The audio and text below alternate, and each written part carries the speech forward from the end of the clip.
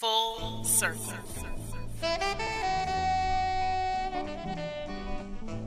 Full circle.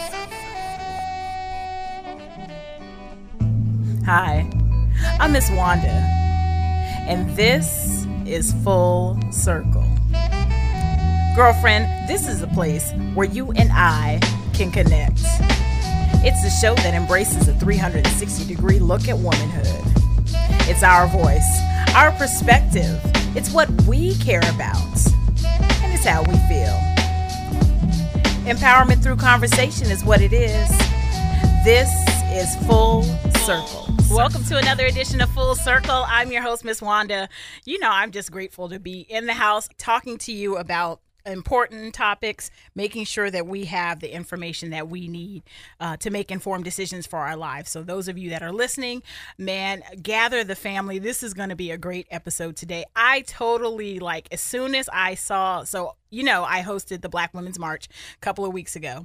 And as soon as I saw Dr. Stacey Ault do her presentation, I even said on the march, I was like, you got to be on my show, because she was just so dynamic, so powerful, and she's doing some great things in the world. Let me tell you a little bit about Dr. Stacey. Dr. Stacey Ault is an assistant professor in the social work division at Sac State University.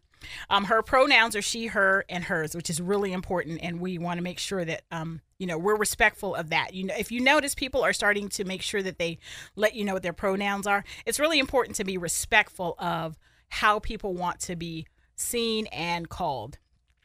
She is a leader, coach, activist, a healer, a scholar, and a mama to both her biological children and the young people in her community.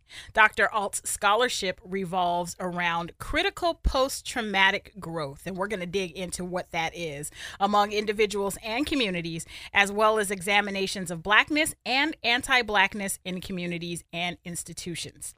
In 2016, Dr. Ault founded the Race and Gender Equity Project.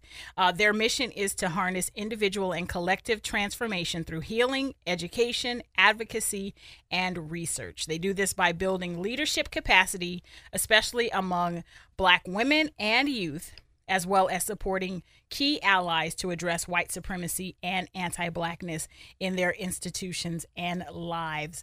Dr. Stacey, thank you so much for being here today. Thank you for having me.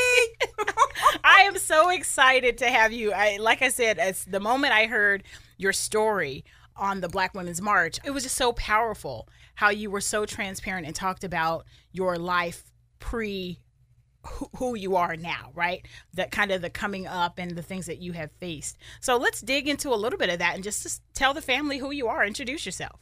Thank you. Well, thank you, first of all, Ms. Wanda, for having me. I'm super honored and humbled and privileged. And when we were on the chat in the Black Women's March and you mentioned that you were a speaking coach, I was like, oh my gosh, I have to meet this woman and spend some time with her, because I feel like we're all on this journey, right? Absolutely. Of growth, of transformation, of healing. And a little bit about me. So I was born and raised in the UK. You will hear my accent come out when I talk about it, when I read, and then the rest of the time I'm South Set. So I love it. I love it. So I immigrated to the U.S. at 16 to California's Central Valley to reunify with my mom. I grew up without biological parents in the home, and so that was a whole kind of late adolescent transition, and then the journey continues. I came to Sac State as a 20-year-old transfer student with a 3-year-old. My eldest, we're not going to talk about how old she are, because, y'all be doing math and stuff. But my eldest is over 30. Okay. And so she and I showed up at Sacramento State, lived in low-income housing, rode my bike because I didn't have a car, and have been in Sacramento and fell in love with the city and the people in it ever since. I'm just really grateful to be a part of a community that's so intentional about how we love on each other. Yeah, that's good. That's good. I want to go back to your migration to the U.S. So your mom was already here. Yes. And so you were living with friends or family and then just said, okay, I'm going to make the leap. What was that feeling of knowing that you're coming to live or trying to come to live in the U.S.? So I grew up I was born in Bristol in the UK, and Bristol is kind of famous right now for pulling down the statue of some white supremacist slave owner dude. I don't know who it is. I don't feel like we should even give him name. Right. And erecting a statue of a Black Lives Matter female warrior. So born and raised in Bristol, and then my mom left the UK when I was about 10. Left my home when I was about 5, left the UK when I was about 10. And so lived with my sister's dad, who raised me throughout my life. And so I didn't have biological parents in the home. Okay.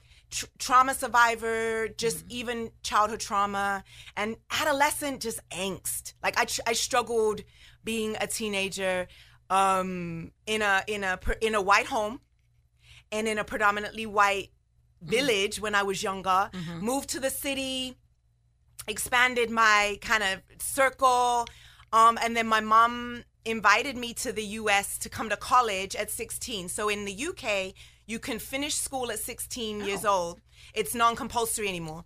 And so I was like student, like, F it, I'm done with school. I can't do this. I was super disengaged, extremely traumatized.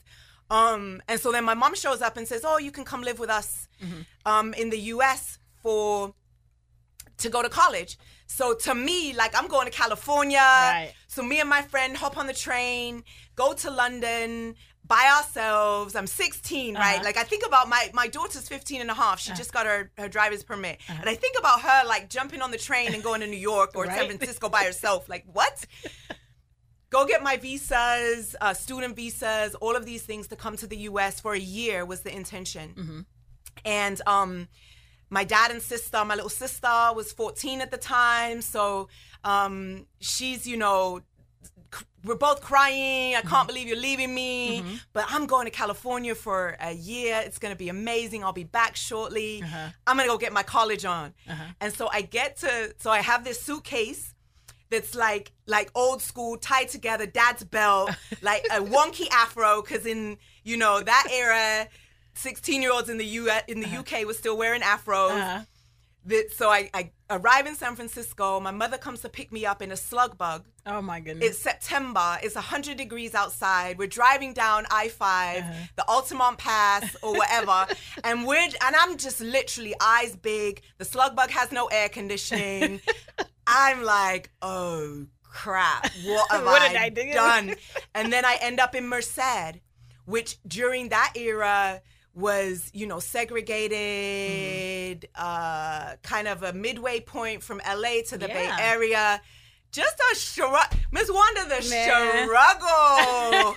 I mean, that is not the impression of California that you think of, right? Where is the beach? Right? Where's the surfboard? Merced doesn't even have much now. So, I mean, I can imagine that I just totally diss your hometown, right? No. Sis, that is not my hometown. Okay, it was a little short stop on the road. So your first days or months or year in California was adjusting to this place where it was totally different than your expectations. Different to my expectations, different to my childhood.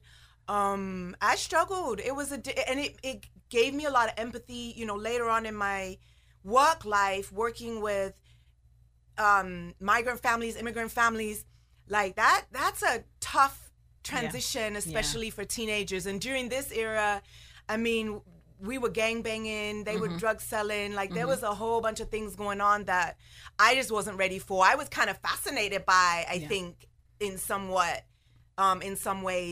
And when you're disengaged, you find folks that's also disengaged. And so within 6 months, I fell in love. My boo looked like ready for the world with the little Jerry curl. And sis, he was fine and struggling, right? And so within 6 months, I'm pregnant. He's taking a path He dropped out of high school, as did I, again. And he, in California, there's a 90% chance, 90% chance that if a black man drops out of high school, that he will become incarcerated within before he's the age of 25. 90%. And so he took that path, and he's is doing 25 to life in CDCR. And I realized after spending a year out of school, like, I need to navigate this world differently and provide for my daughter. And, I want something different. And so hence the journey to Sac State begins. And I share that not to say like, oh, I made all these right decisions I'm like, you know what I mean? Like elevating myself in this story, but really acknowledging the systemic oppression that, we experienced then as Black people, as Black girls, as Black boys, and still do now. Yeah. And I was just able to kind of sneak through in some sense. And I think that being educated in the UK, having a really solid educational foundation was helpful. Yeah. Even in the midst of my trauma, I knew that this education thing could be a ticket. Yeah. And I left my friend, like my friends were dying, you know what I mean? Getting incarcerated. Yeah. I left my friends. I left everything I knew. And came to Sacramento to go to school. And yes, like extremely grateful for those opportunities. And also there's some survivor guilt and some sadness about folks that didn't have those same opportunities that I had, right? I met my biological father at over 40. And my grandmother had 9 children. And all of them have higher, and they're from Malawi in Southeast Africa. Okay. And all of them have post-secondary education, doctors and lawyers, and my father's a dentist. And so I feel like there was this ancestral pull to greatness that I give thanks for. And then I feel like this foundation from my dad, who, even though I wasn't his biological child, was a professor in the UK, and kind of just, all of these both ancestral pools, right? This genetic, like, you're destined for greatness. And then these opportunities to learn how to navigate this world is kind of what I pull on now, and where I settled. Yeah, there's a couple of things I want to go all the way back to the beginning of your story, because it's important that we recognize that even when we have loving family that care for us as children, when we don't have our biological parents around us, that's a form of trauma, or that can be a level of trauma or something to deal with, right? Even though we have those loving parents. So we're going to talk a little bit about your study in post-traumatic growth. And because your story is that's what it's all about. And so when I read your bio, I was like, what is that? And once I started reading, I was like, oh, we all have growth from our trauma. It's just different levels. So anyway, I wanted to make sure that we pinpoint that people recognize that that's a form of trauma, not having your parent in the home, things like that. Those are all traumas that sometimes we don't recognize.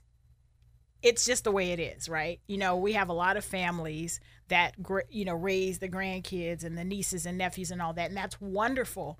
But I think sometimes we forget to recognize that there is a level of trauma there, not having your parent with you. And as a child, you battle with like this immense gratitude for folks who didn't have to, right, and brought you into their home and loved on you like you were their own. Yeah. And this immense loss and disconnect from your roots, from who you are. I experienced sexual abuse in my home from extended family members. And so the trauma then becomes layered, right? So you don't have and then you start wondering, is it because I'm different? Is it because I don't belong that these things are happening to me, right? So yeah, and in the midst of that, we're still powerful, and we have agency, and we have the ability to to grow and love and have different levels of compassion and all of those things kind of in this big complex ball of humanness. Right. And I think that's what I've become so interested in as I even was able to give it language. I think for me, the other thing that we don't talk a lot about is kind of the racialized traumatic stress of growing up in a home when there's nobody that looks like you as good. Well. So, you've got you don't have biological parents in the home, but you also don't have anybody that looks like you. And so racism, even though your home may be a sacred, safe space, right? And you may feel love. You experience racism out in the community. You understand that you're different. You don't understand, how this all works I feel like I understood race as a toddler, right? Like, and as a preschooler, I understood difference. And when I think about interracial adoptions and I think about, like people raising kids of different races and ethnicities of themselves and realizing that unless you're really intentional around surrounding your children with people that look like them so that they can have those mirrors inside and outside of their home, that's a real struggle. Like, I really struggled with that. Not in an identity crisis way where I didn't want to be Black or didn't want to be myself, but in a way that I didn't feel like I belonged, and what am I missing? Right? That you bring up a really good point. I thought about that same thing of you have a lot of people, non-Black people, adopting Black children, and one of the things I know a few couples like that they say, oh, we don't see color, but that's like really it's kind of dangerous when you think about it, because I need you to acknowledge the fact that, yes, you love that child, you want to embrace them and raise them, but you still need to acknowledge not just, oh, mommy and daddy are different, but we all love you. Like, you really need to acknowledge the fact that that child will experience racism. That child will experience things that you can't identify with, and that you need to surround them with community that looks like them so they can have an outlet and a place to be able to express and have people that identify with them. Yeah. It's so the term so we used to call it colorblindness. And my dad used to say things like, oh, we don't see color. We're all the same. We all bleed red blood, right? And not realizing how much of race erasure that is. And if you don't see color, then somehow you don't see a part of who I am. You don't see me. Right. And I'm grateful. So my dad still is like definitely a white hippie. Right. So was raised in this home full of peace and love and many, many different folks kind of, surrounded by folks of different genders, folks of different sexualities, even folks of different races. However, like what was important to me was my racial upbringing, right? Like, what was it? Like, it's great that we're seeing all these folks, right? But can we have real concrete conversations about who I am and who are my people and who are my ancestors? That's good. I used to, I'm a reader. I love to read.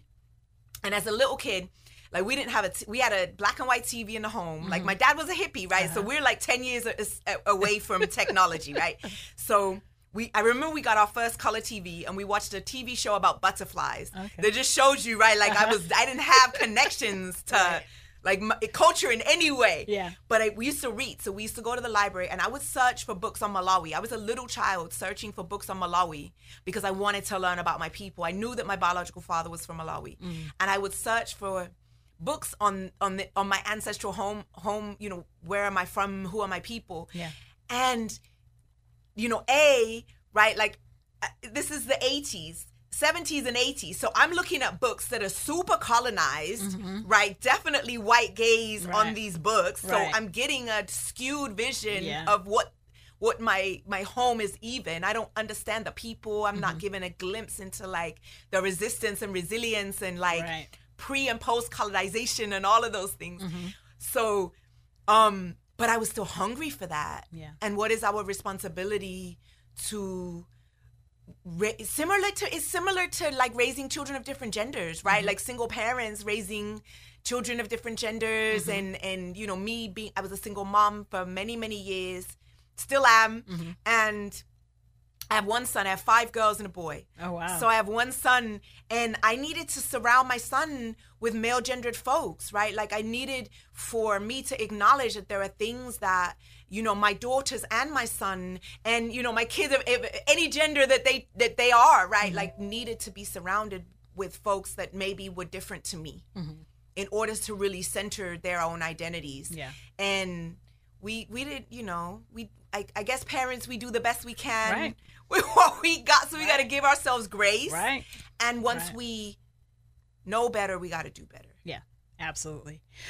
If you're just joining us, this is Full Circle. I am Miss Wanda. I'm having a conversation, already just a lively conversation with my guest, Dr. Stacey Ault. She is the founder and executive director of the Race and Gender Equity Project. We'll talk about that in just a moment. Keep it right here. We're going to take a quick break. We'll be right back after this. This is Full Circle. Like what you hear? Drop us a line at fullcircle975@gmail.com. And she is back, empowering you with knowledge and wisdom. This is Full Circle with Miss Wanda. Welcome back. This is Full Circle. I'm your host, Miss Wanda, having a conversation with Dr. Stacey Ault. She is assistant professor in the social work division at Sacramento State University. She is also the founder and CEO of the Race and Gender Equity Project. We've just been talking about her journey to get here to where she's at, and you know, it's been an interesting journey, right? Your first thought of the United States and of California, you know, you landed in Merced, California, of all places, and having to navigate that. But you also talked about how you ended up having your daughter moving here to Sacramento to go to Sac State. So we also talked about how building community is important. Yeah. It's really important. And for you came to this brand new country, right? This new area. You know no one except your mom, and you barely know your mom because you two had been separated practically your whole life. And so now you're coming to Sac State. You know one person in Sacramento. That's it. And by the time you get there, that person is not who you expected. Yes. How did you get through that time of, okay, I'm navigating this whole new world and I have a child on top of that? Like, how did you navigate through that period of time getting through Sac State? Yeah, so I show up at Sac State with a 3-year-old. First, I feel like the universe put things in place, right? And I knew exactly where I was supposed to be, and all I needed to do was follow the path. So I show up at Sac State. I've got a bike, no car, and you know you can't be in Sacramento without. That's really difficult. Even to back be, then. Even back, especially back then. Yeah. And so I show up with a bike. I live close to campus, so I can ride my bike with my kid on the back with her helmet on. We'll ride through campus. And I live in a low-income community. Shout out to College Town. I live in a low-income community, and I built relationships. I found sisters. I found aunties. And we did that together. I was telling you during break that I had a conversation with my twin daughters, one of my twins, who's super independent, extremely strong, and like wants to do it on her own. And she says, you know, but Mom, you did it on your own. I can do it. I shouldn't have to rely on you. Yeah. And I reflected on that because in a way, like when you tell me part of the story, it does feel like I'm kick-ass, right? Yeah. I don't even know if I can say that word. But like, good. Right? Like, oh, she's kick-ass. But truthfully, no, I was like scared and alone, and you build like semi-trusting relationships. You got to extend a little trust to people that you don't even know. You have to be extremely trustworthy.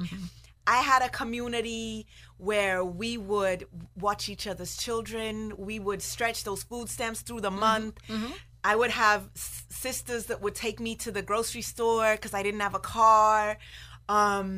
We built family. And even now I have, you know, young people or not so young people that call me Auntie Stacey because we were aunties and cousins and family members that weren't connected biologically, but we built that. And I was telling you during break that to me that's Blackness, right? Absolutely. And like expressions of Ubuntu, I am because we are, right? And what does that look like even for a 20-year-old trying to figure out Sac State? And Sac State, my two best friends are still friends to this day that I met at Sac State. One of them I met on my very first orientation, outside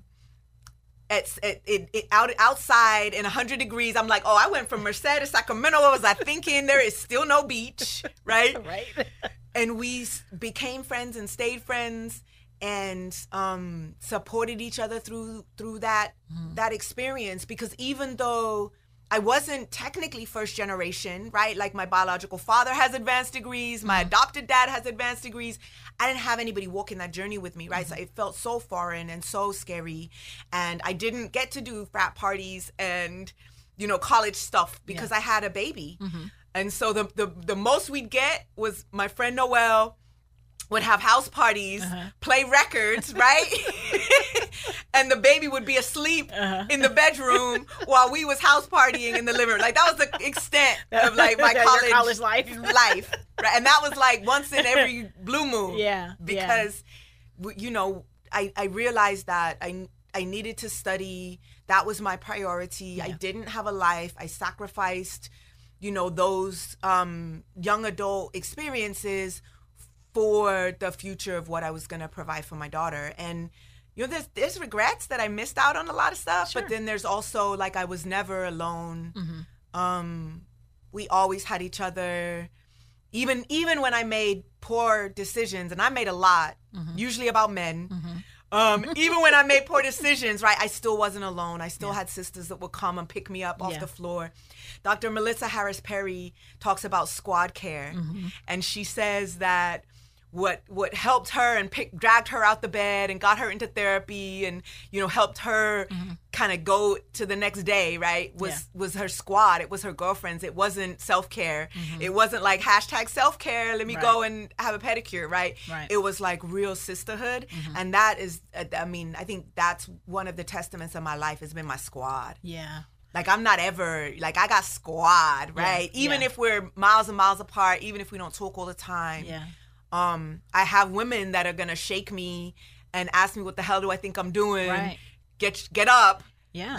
Let's do this again tomorrow. And we need that. We need that so badly. We need those people that we can allow them to challenge us, to push us, to tell us the truth. Like I was sharing with you, I have 3 other women that I went to coaching program with that every month since 2015, once a month, we have been getting together and we have those hard conversations sometimes. It's not always, hey, what have you been doing this month? It's like, let me hold your feet to the fire when there's something, or, I might bring something to them like, I'm struggling with this. I need you to help me see both sides of it and things like that. And it's all good. And we can argue or disagree. We don't necessarily argue, but disagree, have points that are different because we're not even all the same. There's 2 Black women and 2 Caucasian women. So that alone is a different dynamic. We have one woman in almost each of the age group categories from the 40s, 50s, 60s, and 70s. So like it's age and it's just really diverse, but we have that safe space with ourselves that we can talk about things. We can hold each other accountable. We can challenge each other. And it really is a place of growth. And we need that in our squads. We need that. And you're right. We do, especially as Black folks, we do have that. I mean, we've grown up with a sense of community, right? Yeah. We've grown up with the neighbor down the, used to hear the jokes of like, if you did something wrong, you got a spanking 4 or 5 times by the neighbors by the time you got home because everyone was looking out for each other. Yeah. I feel like we've lost a little bit of that though. We've lost a little bit of that. I'm looking out for you. I feel like a lot of people are more into self versus community. And we really need to get back to how do we build this sense of community, even when, and find that community when you have a challenge, when there's something that you're going through, when you feel like you're alone, you still got to find people that you can have help rally around you and get you through this thing. So I agree with the fact that that's Blackness. Yeah. That's who we are. That's who we had to. I mean, we came over in a boat. Yeah. We had to have some sense of community. We had to have some sense of community when we were placed out in the fields and plantations and all of that. We had to have something. And so that's ingrained in us. Yeah. Yeah. Yeah. And I think that what community affords us too is that safe space, like you said, to have those raw and difficult conversations sometimes.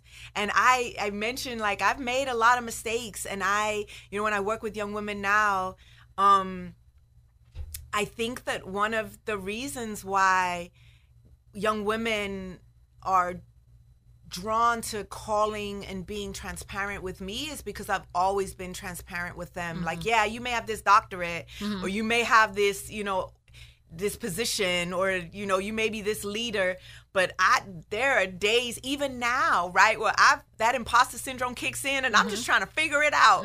And how do you have people that you can count on that help you figure it out with you? Yeah. And that's important too, that you, even with the degrees, because a lot of times people will allow that to be that wall that separates. Like, I'm here, I never struggled, or, try to put up a front like, I don't want to think about the struggles anymore, I'm here. But sometimes you have to deal with those, you have to face those, you have to share those with other people, because that's the only time that they'll be able to see that they can do it too. If you stand on your pedestal with your degrees, not sharing those experiences, who are you going to reach? Yeah. Really, who are you going to really impact?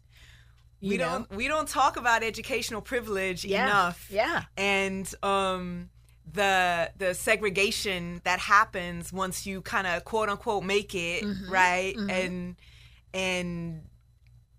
I think I did this as a young person, not even realizing I was doing it, in terms of, if I can do it, you can do it too, right? And not realizing that, there's some truth in that, like, we can do it together. Yeah. And the system is designed for a couple of us to get through. Yeah. A couple of us are supposed to, quote unquote, do it. The masses are not, right? And so recognizing that and realizing there wasn't anything special about me. It wasn't that I tried harder. It wasn't that I, did more. It was that, it happened to be, the doors happened to be open for me. And I was a professional woman. If we think about the Sac State, right, I graduated at 23. I have a master's by 25, and I go out into the world. And as a professional woman, I got married in CDCR. So I was a prison wife.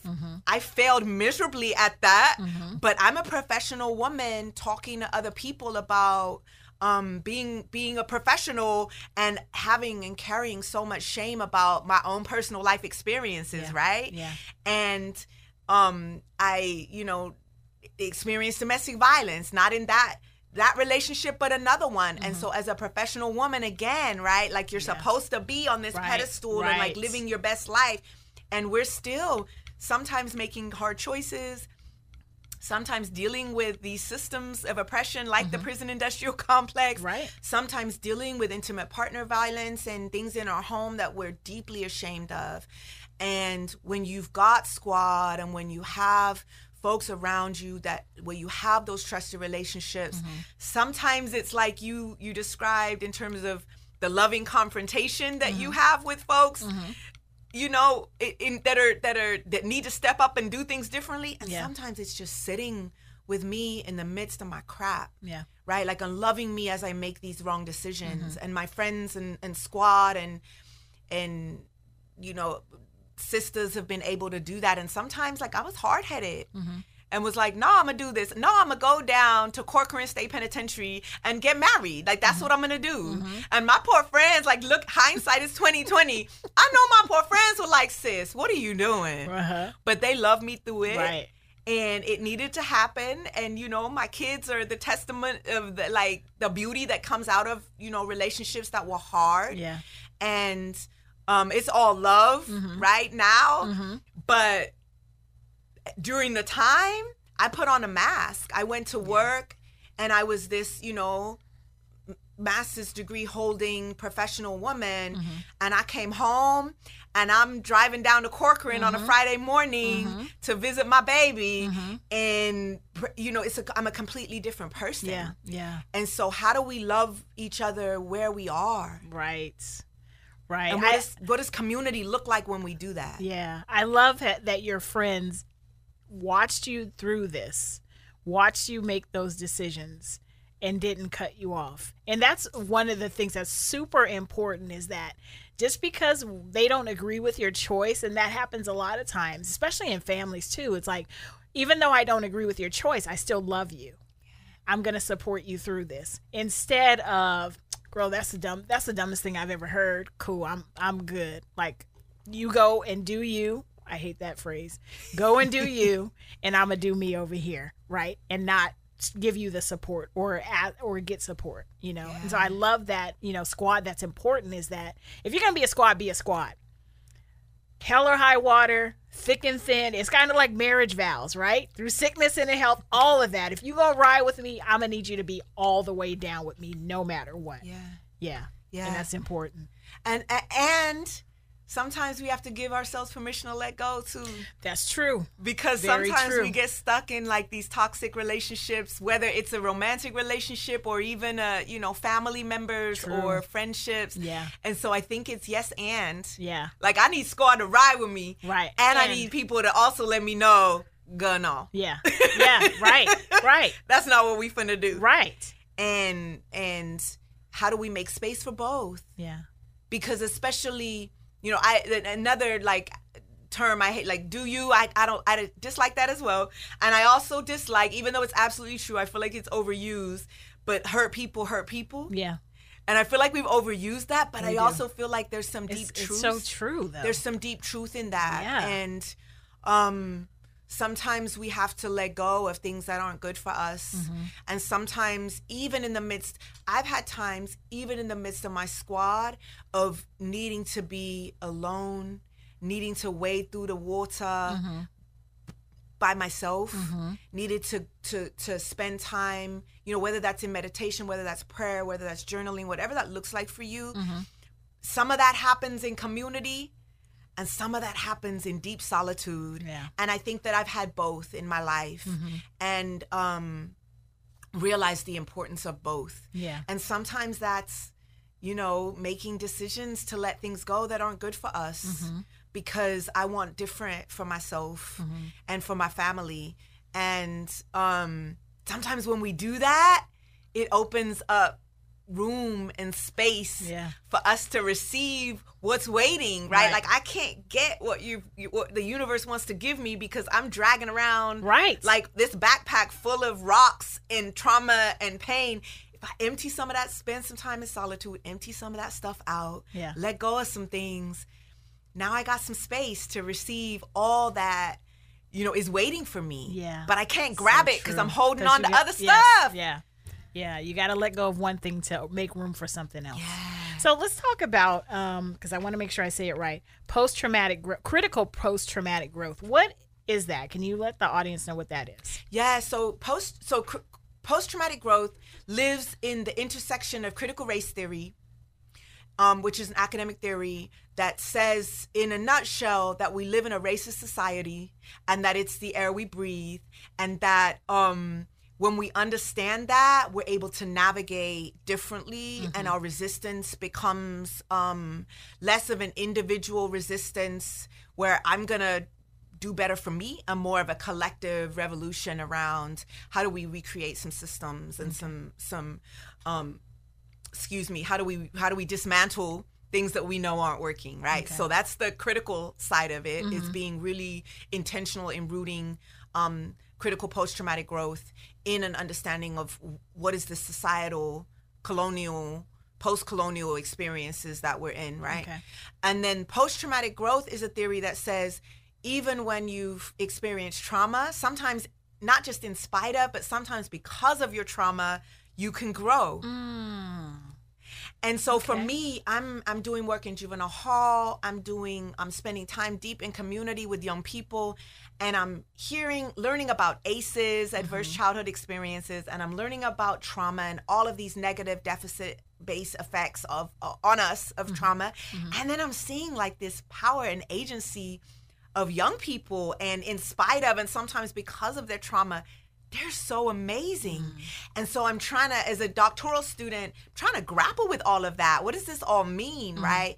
And when I research post-traumatic growth, most of the research talks about a singular act of trauma that happens to us. Maybe it's a cancer, maybe it's a divorce, maybe it's a shooting, maybe it's a death. But we've had sort of this stable life then we experience trauma, and then we grow. And we know in Black communities and non-Black communities of color, that's not our lived experience, right? Like, we don't have one singular act of trauma. We have, you know, the racialized trauma, the sometimes interpersonal trauma in our home, sometimes community trauma. We're losing our children and losing our young people. And so we're navigating trauma on a daily basis.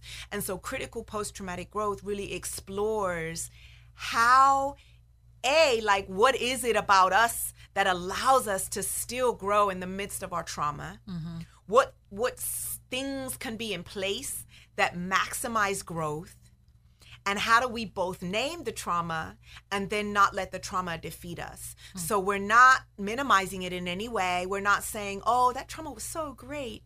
I can't believe I went through this divorce, right? Like, it made me a better person. Did it? Absolutely. But that mess I would have wished that mess on my worst enemy, right? And so it acknowledges both. And I think that's why I'm really, really working on not saying but, I'm really working on yes and. Right? And not like yes but. But really working on, yes, we've experienced trauma as a community, as individuals, as a nation even. And we also see resistance and joy and power and peace and growth as well.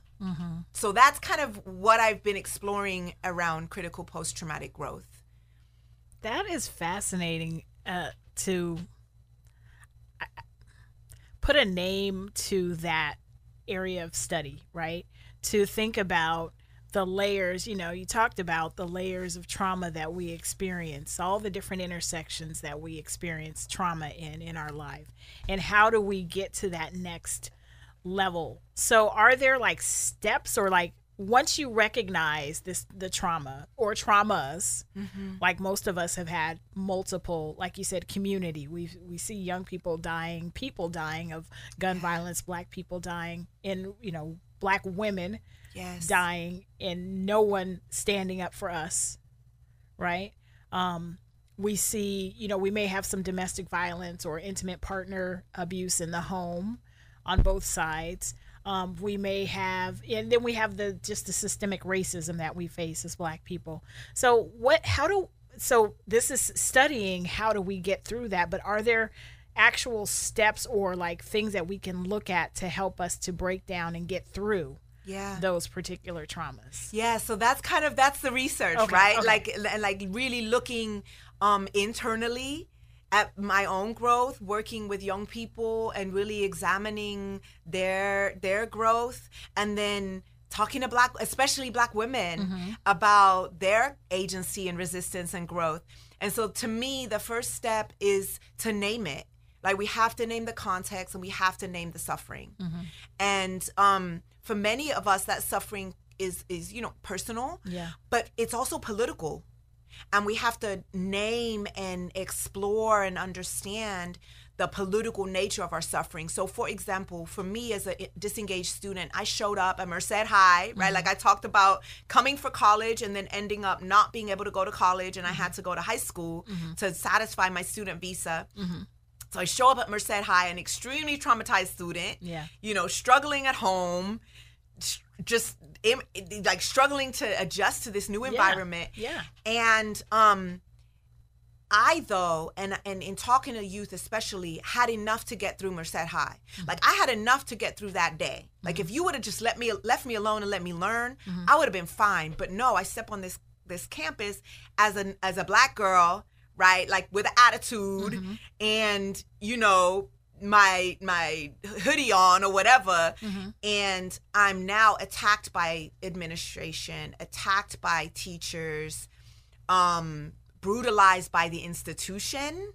And that, for me, was what sent me over the edge. I had enough internal resources to handle my internal stuff. I didn't have enough to handle this racialized, traumatic stress that was coming, you know, at me from the institution itself and the actors within the institution. So the first step to me is naming that and thinking about politically, what do we do about that, right? And so I think that's why I love the Black Women's March, because we're naming it, but then we're also, action-oriented. What we gonna do? How do we, you know, how do we dismantle, defund, right? Rebuild some institutions that serve us well, right? Yeah. So the first part is to name it. And then the second part for me is thinking about framing. What does growth look like? What things need to be in place for us in order to grow? And the 4 areas that I noticed among young people that resonated with me, as well as in like Black feminist literature, is identity, right? So how do you have a really strong sense of not just racial identity, but like who you are? Right? Like, and whether you create that for yourself or whether that's ancestral or whether that's in your family of origin, but like who you are. The second part of that to me is community. You got to have community. You got to be surrounded. You got to create that if it doesn't exist for you, right? Yeah. The third part is voice. Especially as Black youth and Black women, we're so silenced. And so how are we expressing our voice, using our voices? And then the fourth part is resistance, right? Like when I dropped out of high school, yes, it was a little bit of school push out, right? Yes, it was a little bit of school doesn't fit for me. And it was a little bit of resistance. Like middle finger up, I'm not playing this game with you no more. And we don't celebrate that enough. I think we're starting to more. But when, the 80s and 90s, we didn't celebrate resistance as much. Right? Like we were supposed to be compliant. We talked about respectability politics. And if you just do this and act in this way, you will be successful. And we know that's not true, right?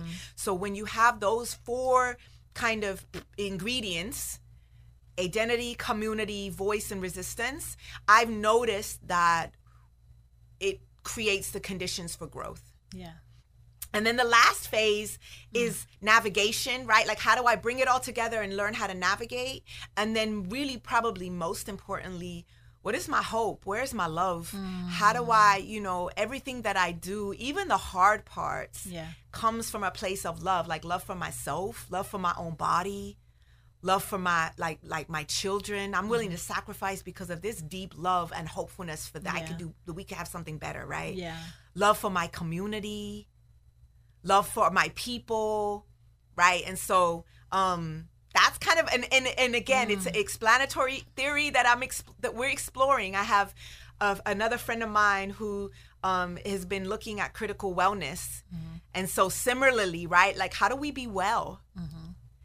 And what does being well look like individually and communally? Yeah. That's good stuff. When you were talking about how do I do this in love and have hope, that's something that we have to really determine for ourselves, because a lot of people don't have hope or don't have much hope. And like, how do you grasp onto that little bit of hope you have, or how do you create a place where you have hope in something, hope in a better future, hope in wellness, or hope in resilience, or hope in getting through to this next thing, or even the love part, the self-love. It hurts to see a lot of people not having that self-love that we need in order, because if you don't have the self-love and honor yourself, you can't get through all of the other stuff. So it's like, how do you, once you've gone through all this trauma and you have all these ideals in your head and these thoughts and maybe some unresolved things, working through that to a place where I love and respect myself and know that I deserve to have this happy outcome, or this better outcome, or the outcome that whatever it is I deserve, whatever it is I want or desire, that I deserve that. I deserve to be just as happy as the person next door. I deserve to have that degree, or whatever it is that I desire, that we deserve that as well. But we got to find a place where we have to dig deep enough. And if you don't have that self-love, find out what was that thing that made you not, that disconnect. That disconnected you from the fact that I am worthy and powerful and have that love for myself to know that I can persevere through anything. Whew, this is good conversation, y'all. We're going to take a break. When we come back, I do want to dig into the Race and Gender Equity Project, because it all ties into what we're talking about and how you can get involved. This is Full Circle. We'll be right back. Like and share our Facebook page at Full Circle 97.5. And she's back with your perspective on topics you care about. This is Full Circle with Miss Wanda. And we're back. Thank you so much for staying with the program. This is Full Circle. I'm your host, Miss Wanda. I'm having a wonderful conversation with my guest, Dr. Stacey Ault, who is an assistant professor at Sac State in the social work division. She is founder and CEO of the Race and Gender Equity Project. And so I want to dig into that because you're doing a lot in the community in terms of this healing from, recognizing trauma, healing from, and helping people walk through that healing from trauma, calling it what it is, identifying it, and then being able to move forward and keep a forward momentum. So let's talk about and you call it the RAGE Project. The RAGE for short. Project. So yes. Let's talk about the RAGE Project. So the RAGE Project was born in 2016, and I was finishing up my doctoral program. And in my mind, when I grow old and retire, I would love to teach at Sac State and do private practice of some kind. And so that's what I've said since I graduated Sac State. And so as I get closer to graduation from my doctoral program, I'm like, all right, like I'm not as interested in doing private practice. I'm not as interested in being a therapist. What can I do that still allows me to give back to my community and inspire growth? But, not in like this traditional mental health way.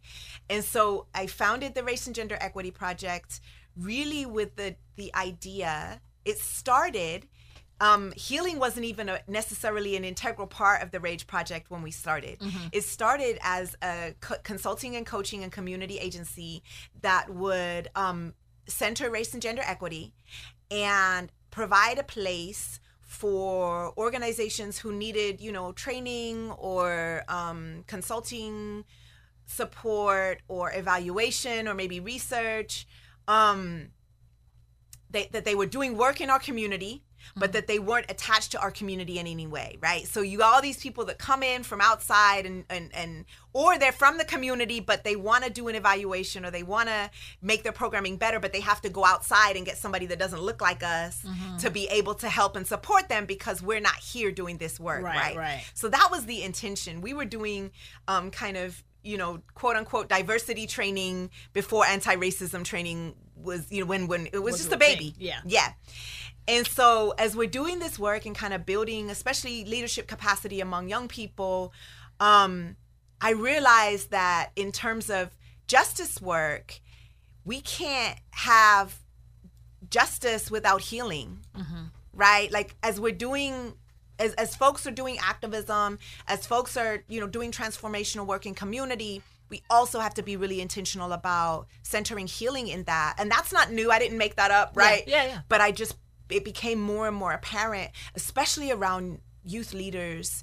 And as we were inspiring youth leadership, my young people are still struggling, right? They're still dealing with life on a daily basis. And yet they're showing up as leaders in their community, and then they're losing their friends, or they're experiencing, sexual assault or domestic violence, or all of the things we've talked about.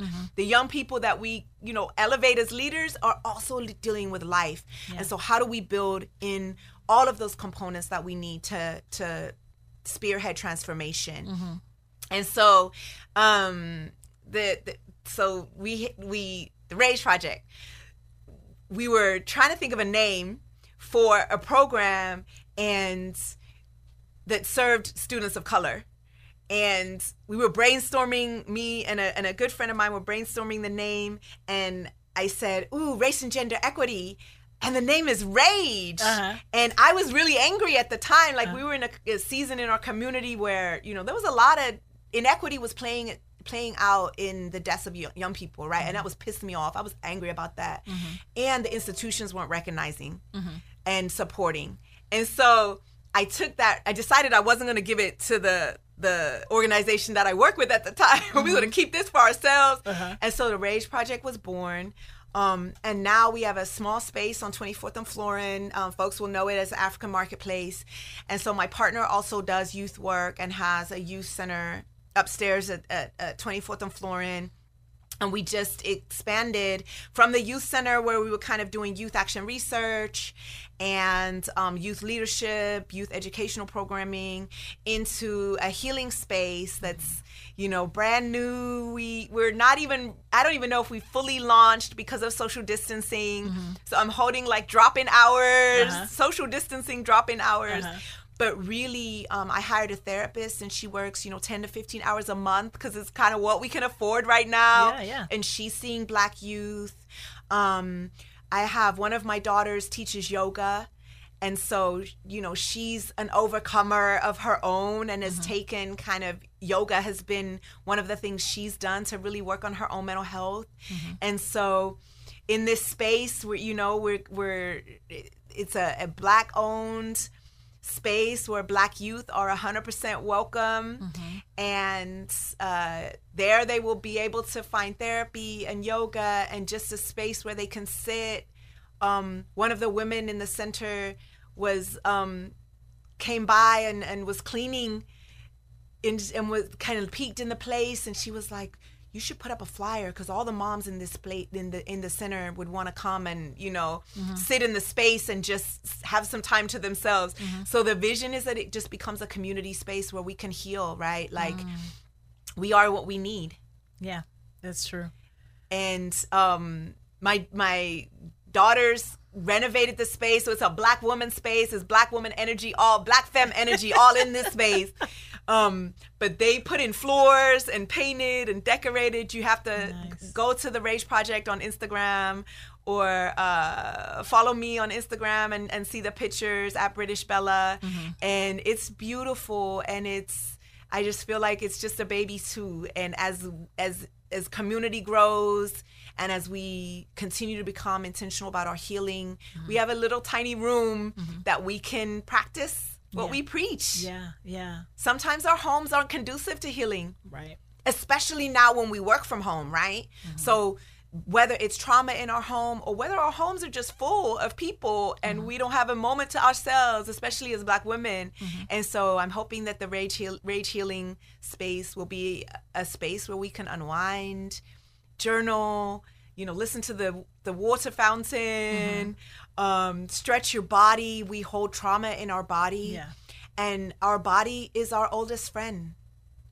She's been with us longer than anyone on this earth, and she will be with us longer than anyone we've ever met. And sometimes we treat her so bad, and we don't love her and nurture her the way that she, does her best to love and nurture us.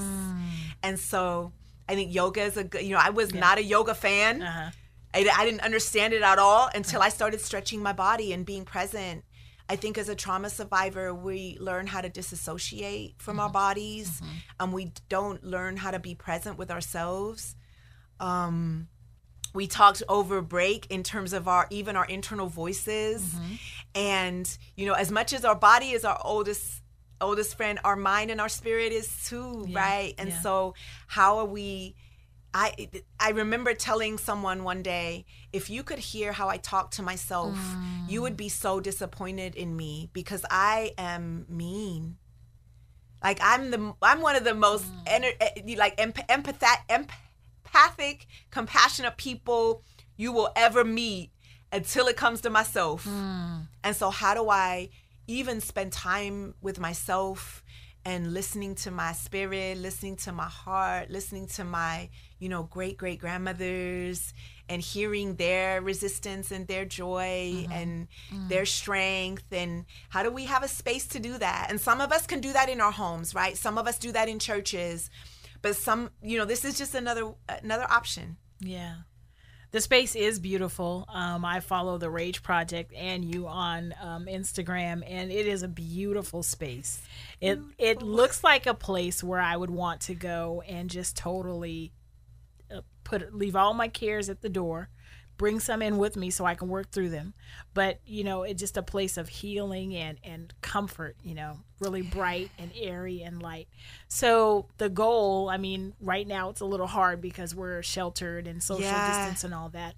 But the goal is just to be an open platform place for people to come and find healing in a different variety of ways. Yes, right? yes. So there will be some programming, right? Like my therapist, Chipo Ash, who is amazing and does amazing work with young people, is going on maternity leave, and so has been seeing her young people virtually.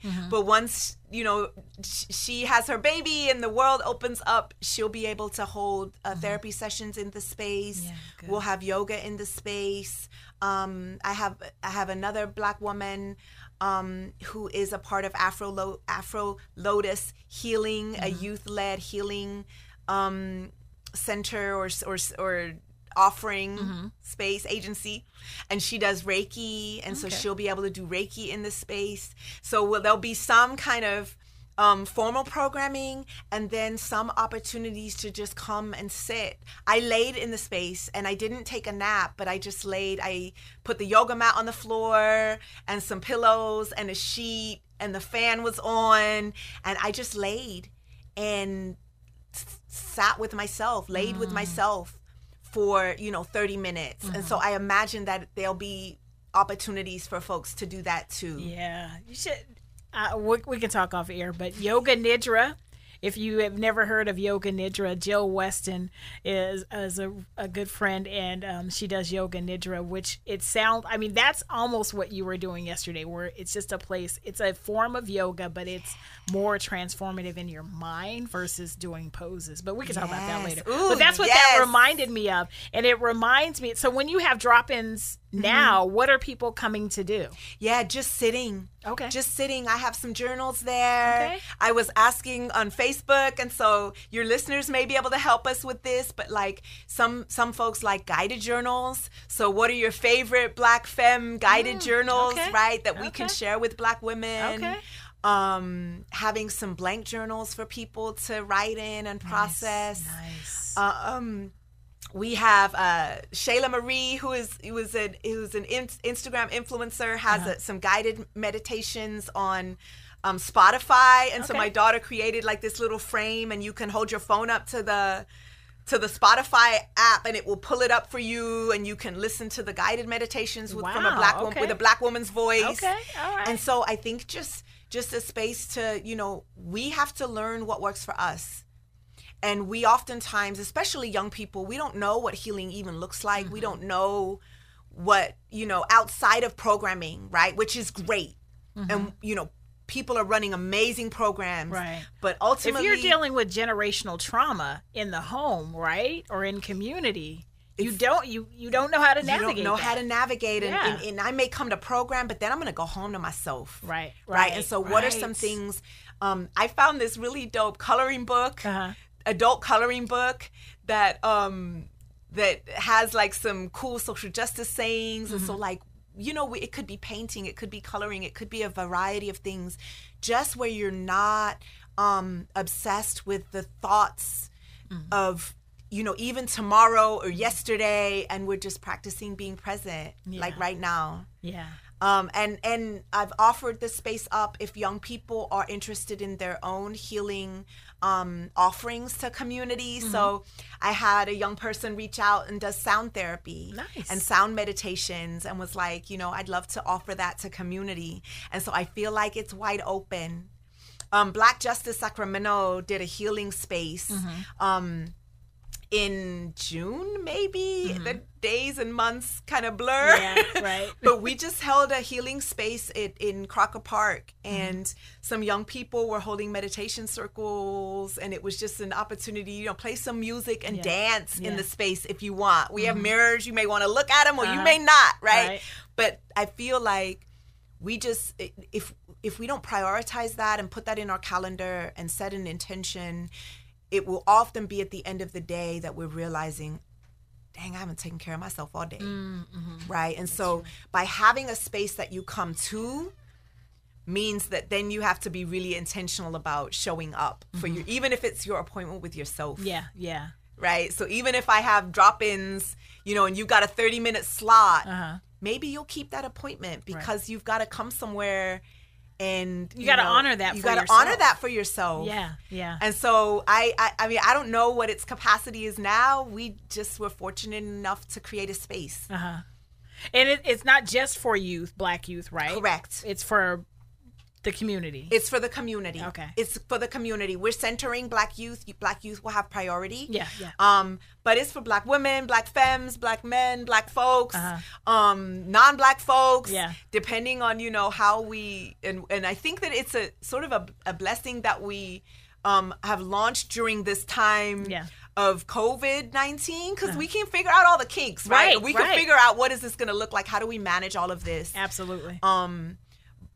But, sometimes you can't wait for all the conditions to be ready to start your journey or to reach for your dreams. Sometimes you just got to do it, right? Like sometimes an opportunity opened up, the space was available. I went down and signed the lease the next day, right? Like we're making this commitment. We don't know what it's going to look like. We don't know what we're going to fill it with, but we're making this commitment to our dreams. Thank you. And sometimes Thank that's you. when you gotta do that. That one was for me. I needed that. I needed that little nugget in my spirit. Like, yes, sometimes you got to just go for it. Sometimes you just got to go for it. Yeah. And where there's vision, there's provision, right? That's what the elders would tell us. Right. You know, where there's vision, there's provision. It's going to happen. And it's going to come. Yeah. The thing, you have everything you need inside of you to create your reality, right? And so maybe someone will come into the space and just sit with themselves and be able to, maybe they're not healing the past, maybe they're envisioning the future. Yes. Right? Like maybe they're just taking the time to plan out their own dreams. And I feel like all of those things are important when it comes to our growth. 2251 Florin Road. 2251 Florin Road. We're upstairs in Suite 203. Okay. Right now, while we're in COVID, it would be better to hit us up on email at Stacey@rageproject.org or DM us on social media, and we can set up a space and a time for folks to come see the space. And again, bring a mask. If you can, if you want to visit, you can visit in the space. Or if you want to just use the space by yourself. Yeah. And how can we help? How can the community, anyone listening, you talked about maybe journals or things like that. How can we support the Rage Project? Yeah, well, we are a 501c3, so of course monetary donations allow us to hire young people to manage the space, which is the vision. And you can go to rageproject.org/donate. And then tangible things like you mentioned, anything that you think a young person or yourself even would benefit from when it comes to healing, whether that's journals for folks to write in, whether that's art supplies, whether that's, sometimes it's candles and incense and lotions and, sometimes even scented oils or those kinds of things, anything tangible that's helped you on your healing journey. Yeah. What I would really love is if folks want to gift us with something tangible, is that they would write a little card to a young person that would teach them how to use this gift. Yeah. Right? Like this is how I've used a journal in my past. And so then as we share with the youth of our community or Black women or activists or whoever is in need, we're able to not only share the gift of, something tangible, but also the wisdom.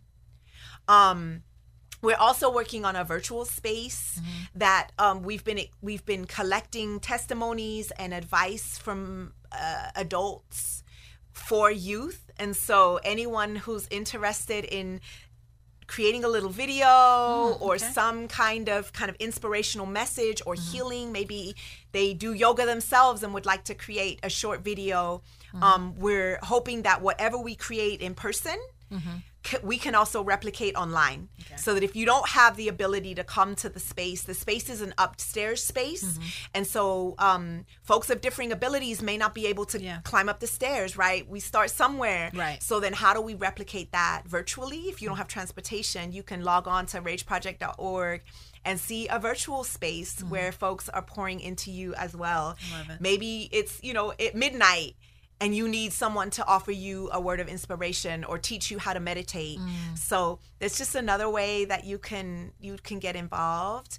And then lastly, if you have an offering and you need a space and you wanna, you have an offering for your community and you've been looking for somewhere where the young people that you're already working with could come and heal, then hit me and we can talk about, you offering that up, using the space as your offering to community as well. Yeah. That's wonderful. So many ways that this space can be utilized to help heal. That's what it's all about. It's about healing. When we come back from the break, I want to talk a little bit about trauma stewardship. Yes. Wonderful conversation. This is Full Circle. We'll be right back. If you have something to add to the conversation, drop us a line at fullcircle975@gmail.com. Empowering women through conversation. This is what she does. She is Miss Wanda, and this is Full Circle. This is Full Circle. I'm your host, Miss Wanda. Thank you so much for staying with the program. So happy to have my guest on the show today, Dr. Stacey Ault. Wonderful conversation that we're having. Remember, Dr. Stacey is assistant professor in the social work division at Sacramento State University, but she is also the founder and CEO of the Race and Gender Equity Project, also called the RAGE Project, a space for healing, especially for our young people. Man, it feels like our young people are just taking hit after, like all of these things just keep happening and keep happening. And how do we help them navigate through that? Black women too, you know, the RAGE Project is a space and a place where we can come and start to name that trauma so that we can work through it and work to a place of healing. Did that sum it up pretty well? Okay, yes, good. Yes. I want to make sure that you follow the RAGE Project on social media. It's just RAGE Project on Instagram. Yes, right? and the young people curate that social media space, so that's curated by youth. It is going to be a teen takeover, I think, starting next week. So they can follow us there or go to rageproject.org. Yeah. And see what we're up to. Yeah. And, you know, if you have any young people in your life, or if that is a calling that you have to serve young people, please reach out. There are going to be plenty of opportunities for you to be able to participate and to be able to help, as well as maybe you have a group of sisters, a group of friends that you just want to have a space where you can come together and talk about all the stuff that we are facing as Black women. Woo. Yes. Man. Just the whole, you know, I just did a talk with my former organization. They had a safe space for Black employees and allies. And so they asked me to moderate that talk. And it was so powerful because it was talking about these experiences that we have in the workplace. That a lot of time, and I work for the state of California. The listeners know I work for the state.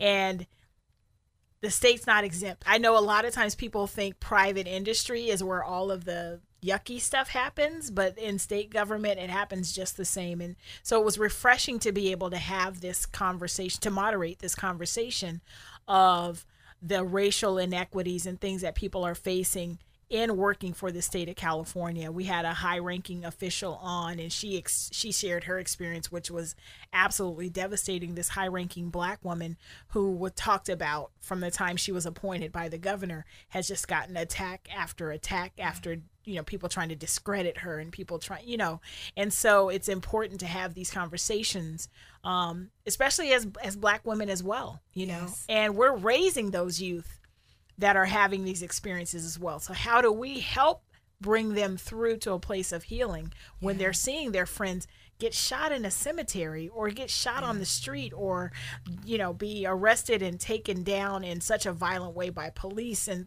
all of these things that are happening?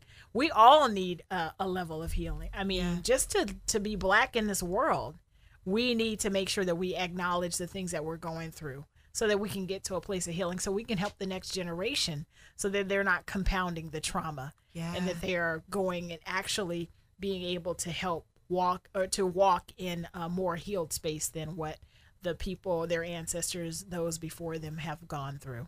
Absolutely. Yeah. I want to talk a little bit about, I'm on the website now. Again, it's rageproject.org.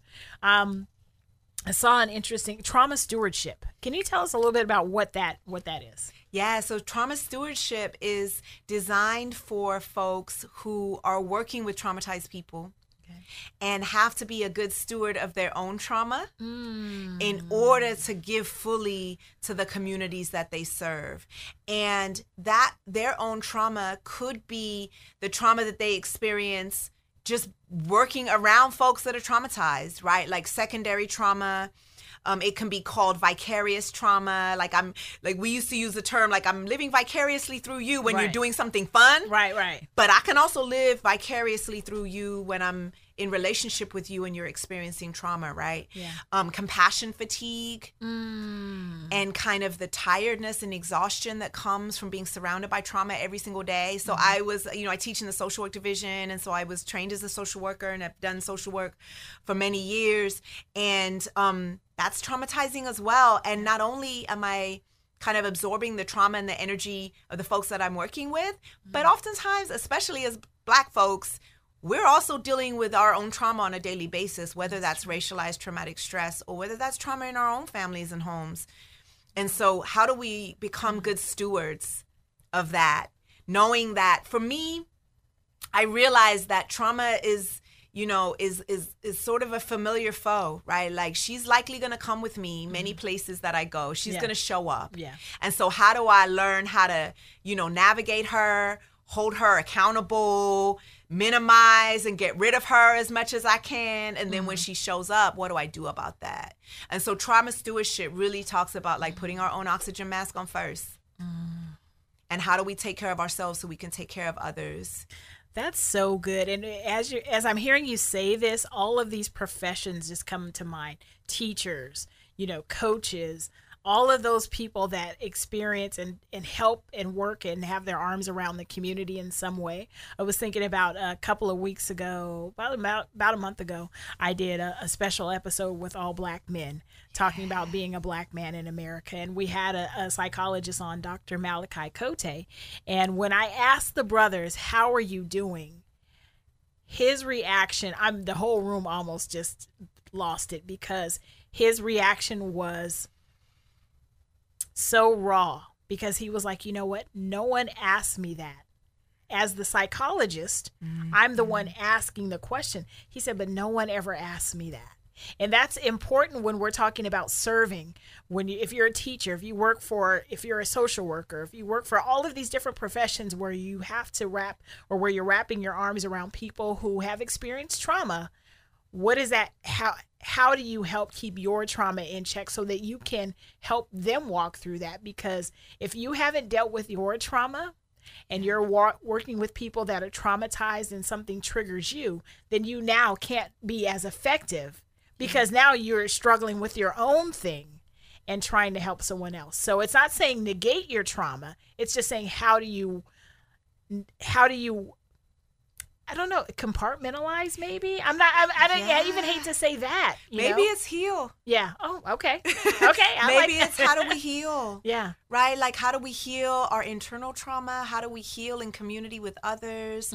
How do we prioritize our own healing, realizing that, we're not talking about a wound that was, I'm a healthy person and then I got a laceration on my body that I need to sort of cover and, let or uncover and let the air. Remember back in the day, they would be like, take that Band-Aid off. You got to let it heal, right? But realizing that, we got many, many wounds. And sometimes they're self-inflicted. And sometimes they're state sanctioned, and sometimes they occur because of us watching other people hurting. And so through all of that, how do we prioritize our own healing? And sometimes there's some compartmentalizing that happens, right? Like sometimes, I know, trained as a social worker, especially in the 90s, we were taught we were supposed to leave yourself in the car. Right? Like, you're supposed to leave yourself in the car and be there fully present for your clients. And then, you get in your car and you put yourself back together again. But, like, that's not a reality. Right, actually what my clients, quote unquote, need the most is me. Right. And so how do I show up, not unleashing or unburdening on my clients, but how do I show up in my full authentic self? And I can't do that unless I'm actively engaged in my own healing. Yeah. And not something that I do and I go to and I, now I've healed. It's kind of like forgiveness. When you experience a trauma or a pain or someone's harmed you and you're like, okay, I've forgiven them. Now I'm done. Right. And then a year later, something happens and you're triggered and you're like, I thought I forgave this person. Why am I so impacted by this? Because it's ongoing. Yeah. Right. And we don't talk about that enough, I think, in activist circles. I think we're starting to, but I think about like the activists that I've admired, right? Like the OGs of activism were talking about healing from trauma, right? Yeah. Like weren't naming the trauma that was happening even within the institutions that are supposed to be pulling down oppression are also oppressive. Right. And we're replicating those very things we're trying to dismantle. And to me, a lot of that is related to our own healing around that trauma and us being really honest and authentic in our spaces. Even activist spaces can be trauma-inducing. And how do we center and prioritize our own healing in those spaces? And sometimes that means unplugging. And sometimes that means not being, for me, this has been a season of unplug, and it's been so incredibly hard. I'm usually on the front lines with the young people, and I've not been. And so even the healing space is probably sort of my offering to community, because I'm not in a place in my life at this moment where I have a lot more to give, right? Like, and I feel survivor's guilt around that, and I feel bad about that, and I struggle with my role in the movement. Even now, right, as an elder, I struggle with my role in the movement. And so all of those things call me back to me. Yeah.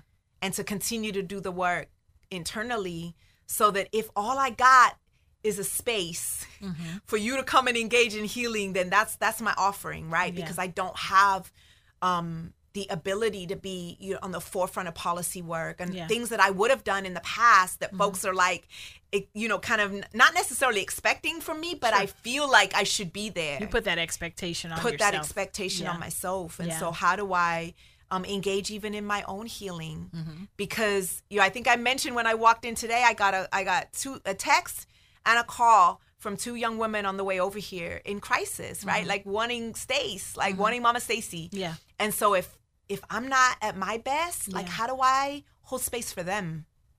Yeah. And it's a Saturday morning, right? Like that's not a 9-to-5 job. Right. That's not something that crises don't occur just between during regular business hours. Right. And so how do we, prioritize and center taking care of ourselves in this work and taking care of each other? When the uprising started and the new movement or the new iteration of movement building happened during this pandemic, I struggled with not being in the midst of things, and I realized I have like social justice codependency. I want to be in it, and I want to be in control of it. I want to control the narrative. I want to be in charge. I want to be at the forefront. And I realized, sis, have several seats. Right? There are young people that are equipped to take this mantle. Right. Have several seats. Unpack this codependency. What is it about your own need that makes you feel like you're the only thing this community needs right now, or the thing that can do X, Y, Z? And I know for a fact that that's not true. Yeah. There are amazing leaders doing amazing, dope-ass work. Yeah. And so some of these healing spaces for even my own healing, right? And like me really recognizing that I can prioritize that, and that actually is resistance. That it actually is movement building. Yeah. That's good that you came to that realization too, of recognizing what's happening. Like, for instance, the social justice codependency, right? Recognizing that that's what it was, right? Calling it what it was. Like you said in the beginning, name it.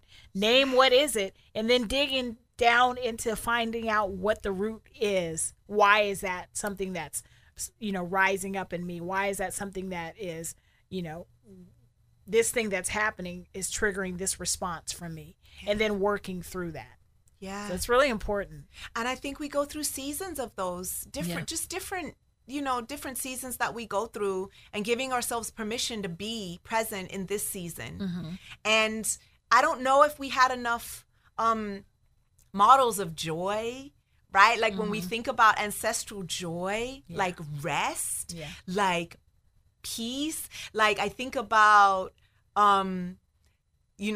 chattel slavery, and what did joy look like during that season, and where are the joy narratives and where are the rest narratives, and how did like our great-great-grandmothers love and fall in love with themselves, with women, with men, with other genders? Like, what did that look like? How did they rest? Like, I think that we oftentimes uplift the narrative of abuse and of trauma and of struggle, that we don't center joy and resistance and healing. And we get to. We get to do that too. That gets to be part of our story as well. Yeah. One final question for you. We can talk all day, but I got one final question for you. So what advice would you have for women that are interested in starting their own social, entrepreneurial, or leadership journey? Yeah. So, oh my goodness. First of all, like dream. Like, what is your dream? You know what I mean? Go, whether you're meditating or whether you're journaling, but start getting it from like inside of your spirit out into the universe, out into, verbally talking about it. Like, start with dreaming, because I think Rage Project came from a dream. Like, I was a young person, like, one day when I get old, I'm a blah, blah, blah, right? And so dream. And then start just after you've dreamed, after you've imagined like what it could be, then, take a look at where are you? What resources and assets do you have? Who's with you? Who can you tap into? What strengths do you have? Like, I'm a believer in appreciative inquiry, right? And like coming from strength space. And so what do you got? Because your dream may not be as far away as you think it is. Right? Like you may, like, I remember as a young person, I always wanted a community center. I always wanted to like have a community center in the midst of community where young people like me could come and just be. And I got a little ass room, a 24th floor where young people can come and just be, right? And so dream, start thinking about what you got, what are your assets, and then let's get to planning. And, one step at a time, one day at a time, surround yourself with people who can help that dream come to reality, because we are what we need. Right. And especially now, there's an abundance of resources, virtual resources, coaches like yourself, entrepreneurial leadership classes. Like, there's so many. When you have identified your dream, and then you identify your assets and all your strengths, then you can start seeing, okay, what do I got to do to get there? And who can give that to me? And where do I get this from? And I think you'll find that you're closer than you think. And the universe moves. That's true. We set intentions and the universe moves. That's very true. And very so true. we even the getting ready part, right? And like for me, when I get old, and I'm grown, but I'm not gonna claim the oldness, right? So I feel like it happened much quicker than I expected, but I was ready because I'd already kind of started thinking about these intentions. I'd already put things in motion. I already started taking steps. And so when my partner called, like, hey, the people moved out next door, we could expand the space and have a healing space. What do you think? We were ready. I was able to go meet with the property manager that day and sign a lease, like, because we began to put things in place and be willing to sacrifice. Sometimes you got to sacrifice for your dream. When I left my corporate 6-figure job to go over to Sac State, like, I took a 40% pay cut, maybe almost 50%, right? And so I needed to let go of some stuff, some things that I thought I needed in my life to be happy. I downsized and realized I don't need all that stuff. Like, I actually, this is where I'm at now. This is what I want to do in this season. And so, make those sacrifices, and call us, right? Like, this is what we do. Right. Let's chat about it, because if I could, like, if little Stacey, who, and daydreaming, I remember I was a daydreamer. They used to call me Spacey Stacey. Oh, wow. Because I always was in my head and I was always daydreaming. And that was deficit based to teachers and to my, to parents and to people that thought I wasn't paying attention.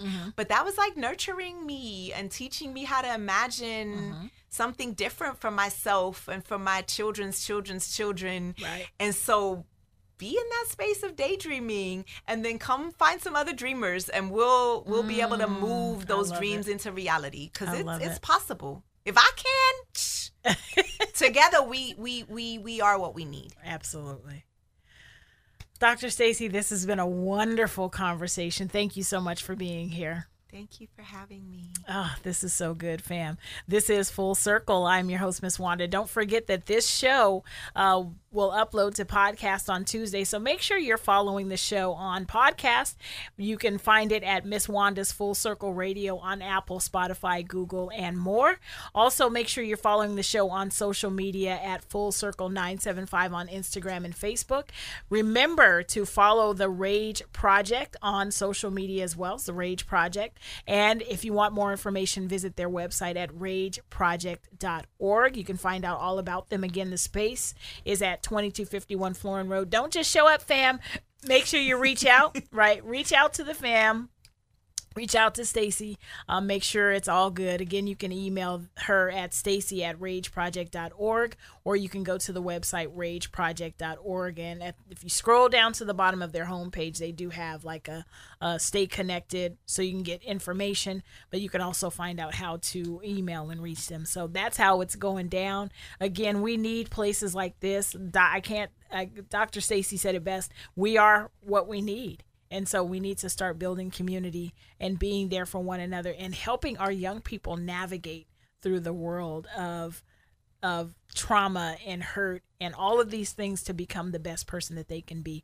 Not all trauma is meant to kill us. Remember, they say what doesn't kill you makes you strong, and you can get strengthened through the traumas that you experience, but you have to allow yourself to be in that space. So again, it's the Rage Project, Race and Gender Equity Project, also called the Rage Project. Again, their website's rageproject.org. Follow them on social media at Rage Project. That's how we're doing it, family. Thank you so much for tuning in and for joining us. If you have any comments or questions, or if you have a show that you want to hear, a particular topic you want to hear me talk about, then make sure you hit me up at fullcircle975@gmail.com. Family, remember, as always, show love to everyone you meet, and I'll see you next week. This has been Full Circle. Follow our Facebook page at Full Circle 97.5.